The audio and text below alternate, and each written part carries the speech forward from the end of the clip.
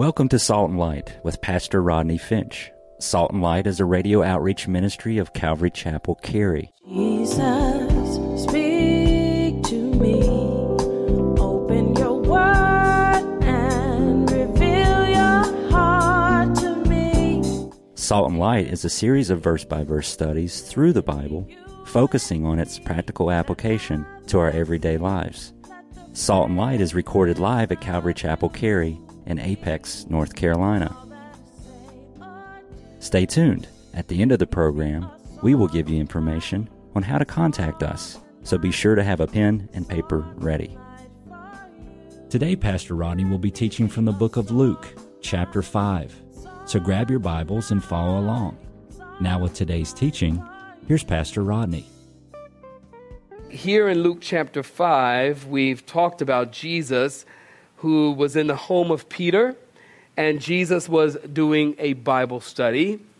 And right in the middle of the Bible study, some dust began to fall on his head. And Jesus looked up and he saw 4 guys peeling a hole through the roof. And these 4 guys were getting to Jesus with their friend who was paralyzed and laying on a cot. So their friend was paralyzed and they wanted to bring him to Jesus. And when they got to the house, Jesus was in Peter's house, by the way, in Capernaum. And when they got to the house was packed with people. People were teeming out the doors, squeezing through the windows to hear the Bible study. They realized they couldn't get their friend in the door. They couldn't get their friend in the window. So they decided, somebody came up with a great idea. Let's go up on the roof and peel the tiles off, and we'll let our friend down. Jesus looks up. He sees this man laying on a cot, coming down, being lowered by 4 faithful friends. He then looks down at the paralytic and he says to him, "Your sins are forgiven you. Take up your bed and walk." The man took up his bed and he walked away, glorifying God. And then Jesus leaves this scene. If you've been with us, you know, last week we talked about it. Jesus leaves this scene and he went out and he saw a tax collector, and his name was Levi. Levi is another name for Matthew. And as we talked about last week, if you were not here, you might want to pick up the CD. Tax collectors were hated people. They were despised among people.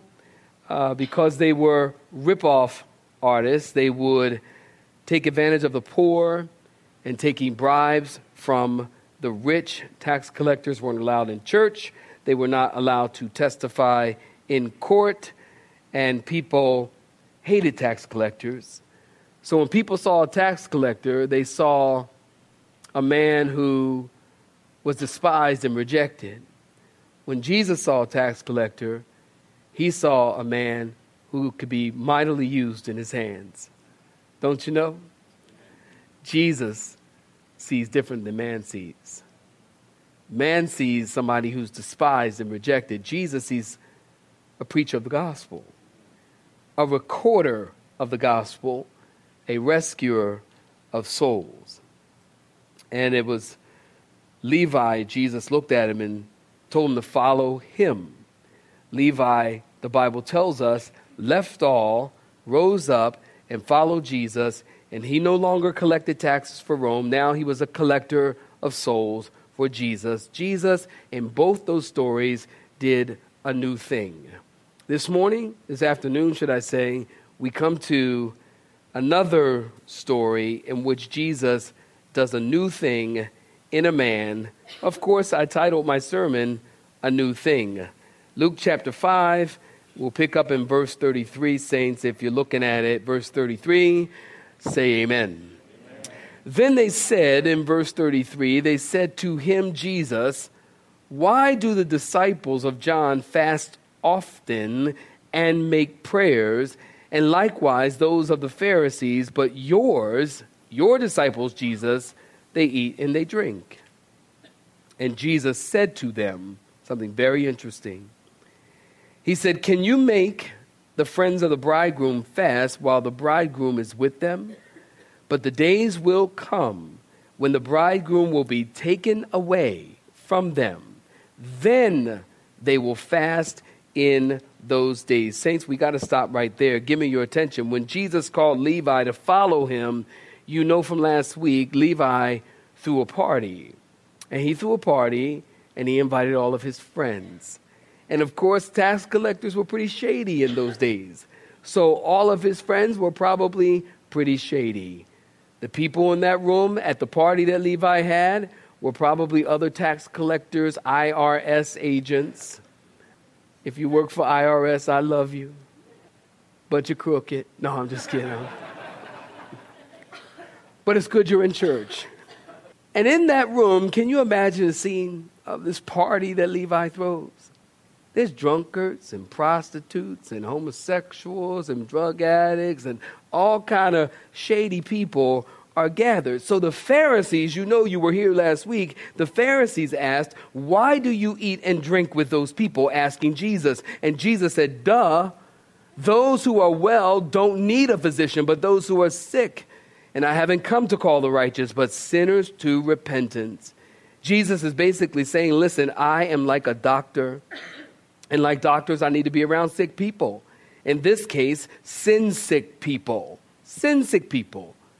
Jesus, listen to me close. Jesus hates sin, but Jesus loves sinners. Can you say amen? Amen. Jesus hates sin, but he loves sinners. You know that neighbor who's living with her boyfriend, you know God loves them? That guy in the office who's having an affair with the secretary, God loves them. The girl you know who's using drugs, God loves them. That guy at school who's a homosexual, God loves them. God, listen, he hates sin, but God loves sinners. He loves sinners so much, perhaps somebody will agree with me. He loves sinners so much that he sent his only begotten son to die on the cross for sinful people. Isn't that right? Isn't that right? God loves sinners. And he forgives sinners. How do I know? Because he forgave me. Can I get a witness? He forgave me. I'm going to wait while you clap your hands. That's all right. I'm happy about it. Certainly am. Well, notice in verse 33 in your Bibles, they're still in the house of Levi. If you're taking notes, tracking with me, they are still in the house of Levi. And the Pharisees are complaining. Are you getting this? The Pharisees are complaining and the sinners are celebrating. The sinners are happy and the Pharisees are sad. And the Pharisees said, why do your disciples or the disciples of John fast often and make prayers, and the disciples of the Pharisees do the same? But Jesus, they said, your disciples are eating and drinking instead of fasting. Now listen to me close. In the Old Testament, fasting was only required once a year, one fast a year, and one day a year. That would be the day of Yom Kippur. That was the day in which the nation was called to fast. But what happened was the Jewish people kept adding to the scriptures, and so they began to fast every Monday and every Thursday. They prayed 3 times a day, 12, 3, and 6 p.m. They had memorized prayers. They had special prayers that they would pray for the death, for those that died. They had special prayer for a birth. They had special prayer for each day of the year, special prayer for a dedication. They had all of these canned prayers, and after a while, listen, are you listening? After a while, because they had all of these canned prayers, nobody knew how to pray. That is why the disciples asked Jesus, Lord, teach us to pray. In other words, we don't know how to pray. Because the only examples that we have seen of prayer are canned prayers. We have no idea how to pray. Very interesting. The disciples asked Jesus, Lord, teach us to pray. Very interesting that this is the only thing that the disciples asked Jesus to teach them. Isn't that interesting? The only thing. They didn't ask him to teach them to heal the sick. They didn't ask him to teach them how to walk on water, although that would be pretty cool. They didn't ask him to teach them how to feed 5,000 with a little boy's lunch, although that would be big business. And they didn't ask him what's the best way to raise money for a building project. Somebody say amen. Uh-huh. They said, Lord, teach us to be praying men. Teach us to pray. Why? Why? Why did they ask Jesus to teach them to pray? I think it's because this. The disciples, get this, they had the privilege, the honor, the opportunity to eavesdrop on Jesus when he prayed. And when they were eavesdropping on Jesus when he prayed, the one thing that stuck out to them was the fact that Jesus, when he talked to the Father, he did not talk to the Father in canned prayers. Read your Bible. When Jesus talked to the Father, he talked to the Father. What is prayer? Prayer is talking to the Father. Write that down. If you ain't going to write it down, say amen. Some of y'all ain't write it down. Y'all disobedient sheep. Y'all, I ain't writing nothing down. Prayer is talking to the Father. Man, was that good news for me. When I learned that prayer was talking to the Father. Because when I first became a Christian, when you first become a Christian, you don't know how to pray. There's like no class on how to pray 101. There's no class to take. So you don't know how to pray, so you go to a prayer meeting and you learn to pray based on other people praying. So when I first went to church and when I first became a Christian, I went to a charismatic church, a Pentecostal church, Church of God in Christ, Kojic, for some of y'all that know. Anybody know what Kojic is? Kojic, okay. 4 people, I'll talk to you. I went to Kojic. And I learned how to pray. And I heard prayer. Prayer was loud. Man, prayer was loud. You get together and pray. When you pray, you gotta pray. You gotta pray with. Ain't nothing wrong with fervency now. Don't get me wrong. Nothing wrong with fervency, but you had to pray with fervency. I'm talking fervency like I am dripping sweat fervency.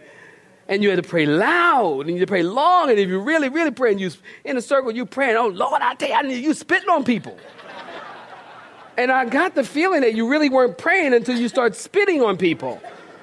This is my experience, people. I'm just telling you my experience. I don't know about you. But we were praying, and it's like Lord, I tell you, Lord. And I'm like, man, is this prayer? This is the nasty. I don't know. Something's not quite right here. I'm not getting it. And I learned to pray in that environment. And so I started praying like I learned to pray, hearing other people pray. Well, let's go back even further than that. When I was in school, I went to Catholic school from grades 1 through 10. And in Catholic school, we learned to pray. Please understand my comments here. By no means am I trying to be disrespectful, but we learned to pray. My experience, again, canned prayers. We learned to pray canned prayers. I remember we prayed Our Father. Don't you understand? Listen, the Our Father in the Bible, Matthew chapter 6, it really is a canned prayer. But it was intended to be a canned prayer. It was not intended that you pray this prayer. Some people say you're not praying unless you pray to Our Father. And so every service, they pray, Our Father which art in heaven, hallowed be thy name, thy kingdom come, thy will be done. They pray that because they think you have to pray that.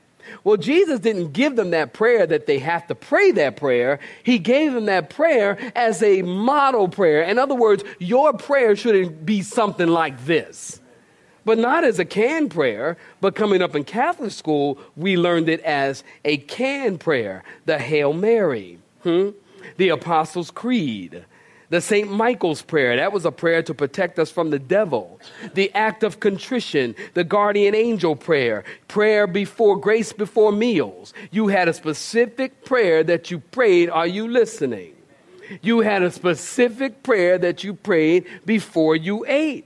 You said, Lord, bless this food, O Lord, these thy gifts, which that we are about to receive through thy bounty, through Christ our Lord. Amen. Anybody remember that prayer? Y'all remember that prayer? You had to pray that prayer before you eat. That was, to me, that's kind of, look, I'm one of those kind of prayers. Thank God I learned what real prayer is.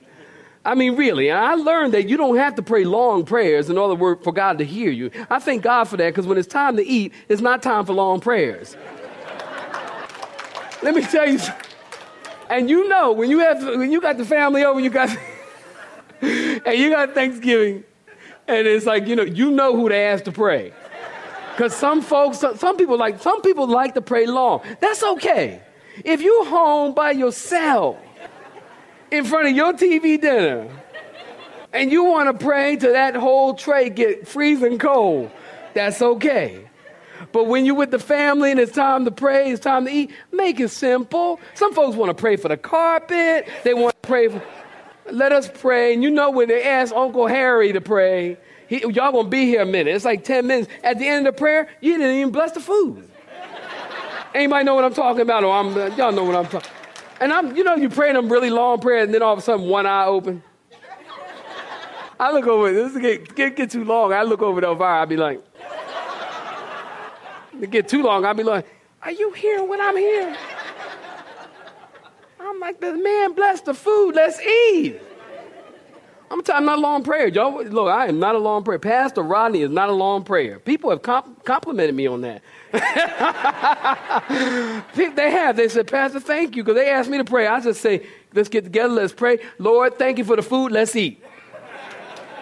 Sometimes by myself, I'm on thank you. The fork is on the way in the mouth. Thank you. No. Prayers we prayed before meals. Prayers we prayed after meals.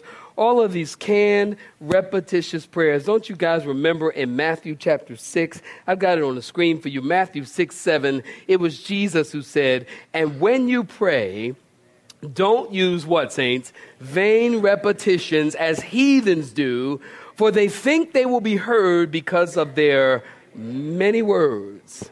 Why is it that we think the strength of prayer has to do with the length of prayer? The strength of prayer has nothing to do with the length of prayer. Don't you understand that God will not be any more impressed because of your long prayers? As a matter of fact, it's in Ecclesiastes chapter 5, verse 2. It says, for God is in heaven and you are on the earth, so let your words be few. Now I can see what some of y'all thinking. Pastor Rodney, need to practice what you preach. Let your words be few. Just because you pray long, loud prayers, it doesn't mean that they're any stronger. As a matter of fact, you study the scriptures, short prayers are prayers that God has answered as well. Don't you remember when Peter was walking on the water and all of a sudden he began to sink and his prayer was, help! Don't you remember that? I love that prayer. Let me tell you something. When you're going down, there is no time for, Father, wouldest thou cometh to me now? Reacheth out thine hand upon thine servant as thou art going under thine water. Man, when you going down, you ain't got time for all that. It's like, help! And the Lord will help you. Help is a prayer. Somebody clap your hands if you know that. Do you know it? Help is a prayer. And there have been many times in my life, honestly, there have been many times in my life, situations in my life, I didn't even know how to pray. How about that? We don't even know how to pray. And the Bible tells us that the Spirit of God intercedes for us with groanings that cannot be uttered. So not only is, watch this, not only is help a prayer, but groaning is a prayer. So I don't even know how to pray. And you get before the Lord and go, God, my kids. Parents, it's a prayer. You see, understand something. Prayer is just simply talking to God. The Bible is God talking to you. Prayer, you're talking to God.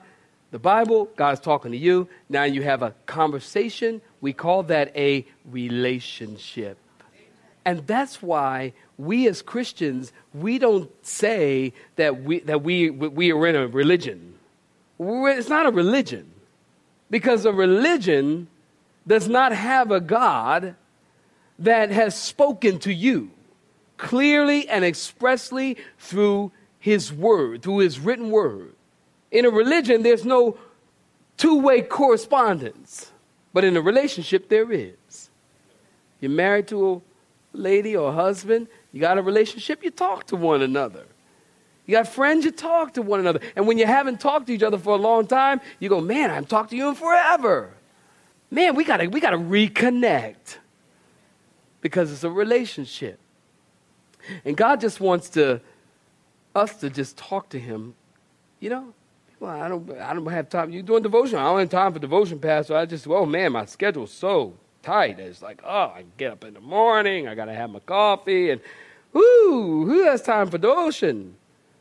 I'm like, wait, devotion? You don't have to take a lot of time with devotion. Some people think they got to take 4 hours in the morning and sit with God.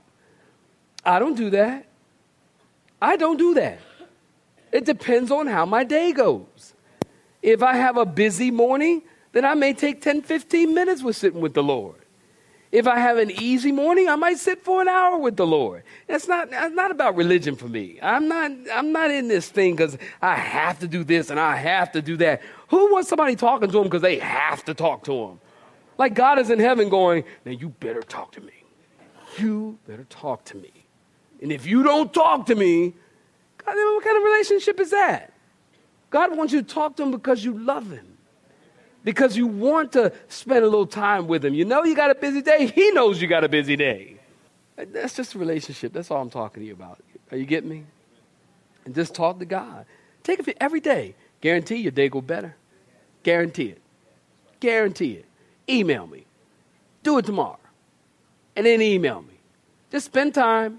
Go to the website, email me. Say, Pastor Rodney, you were right like I knew you would be because you're always right. You know? Spend time with God. The Pharisees believed that prayers were more powerful and more anointed if they were long and loud and informative. Notice again in verse 33, these religious people said, we fast often. Now, guys, if you want a detailed study, we're not going to go into it today, but if you want a detailed study on fasting, go to the bookstore. I think there might be some CDs left on Isaiah chapter 58. I did some time ago a detailed study on fasting, and I believe in fasting. I believe we should take time to fast, especially in the culture that we live in. You know, fasting just gets a hold of your flesh. You know, you gotta eat. You don't have to fast for a day. You know, some people think you gotta fast for the whole day, or you gotta do a 40-day fast, or a 150-day fast, or a 400-day fast. Why would they think that? You could fast for one meal. How about one meal? Just one meal. Lord, I'm not going to take breakfast today. I'm just going to, the time when my stomach gets hungry, and it will, then I'm going to pray. You know? And when you're fasting, the Bible says, don't look like you're fasting. Hey, listen, let me help you. So I'm really quickly, okay? Y'all give me a second. When you are fasting, please do not look like you're fasting. No need for a holy hairdo. No need for sanctimonious, sanctified looking face. No need to suck your cheeks in and looking all holy. Somebody looks at you, oh, wow, what's wrong? Everything okay? No, I'm just fasting for Jesus. No, you look like you need some sugar. And people do that. I mean, they really do. Because they want you to know how spiritual they are and how holy they are. You know, when you're fasting, fix yourself up. Comb your hair, brush your tooth, put some deodorant on. You see, the Pharisees, they said, Jesus, John's disciples are fasting and praying, but your disciples are eating and drinking. And notice again, saints, look at verse 34 in your Bibles. Verse 34. Notice Jesus, he said, can you make the children of the bridegroom fast while the bridegroom is with them? And then in verse 35, but the days will come when the bridegroom will be taken away from them, and then they will fast in those days. Now listen, we all know in Jesus' day, give me your attention, in Jesus' day and in our day, a wedding is a time for celebration and not a time for mourning. It's a time to rejoice. And Jesus is making that point. I came into the world to make life a feast and not a funeral. This is a time of rejoicing. And this is what the prophets have been waiting for. And the centuries have been moving toward. Jesus is saying, listen, it would be inappropriate for my followers to mourn while I am with them. But in verse 35, please peek at it again. There is a time when the bridegroom will be taken away. If you're taking notes in your margins in your Bibles, you can write this word. The word taken away speaks of violently in the Greek language. Violently taken away. Then there will be a time for mourning. And then will be a time for fasting. And that time did come when Jesus went to the cross and he died and was buried for 3 days. And the church throughout the centuries have been fasting ever since.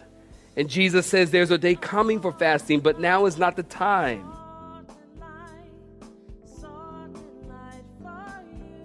You have been listening to Salt and Light, a radio outreach ministry of Pastor Rodney Finch and Calvary Chapel Cary, located in Apex, North Carolina.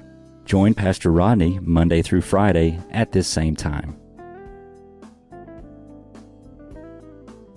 For information regarding service times, you can contact us at 1-800-293-0923. That's 1-800-293-0923. You may listen to today's broadcast in its entirety by visiting the media library on our website at cccary.org.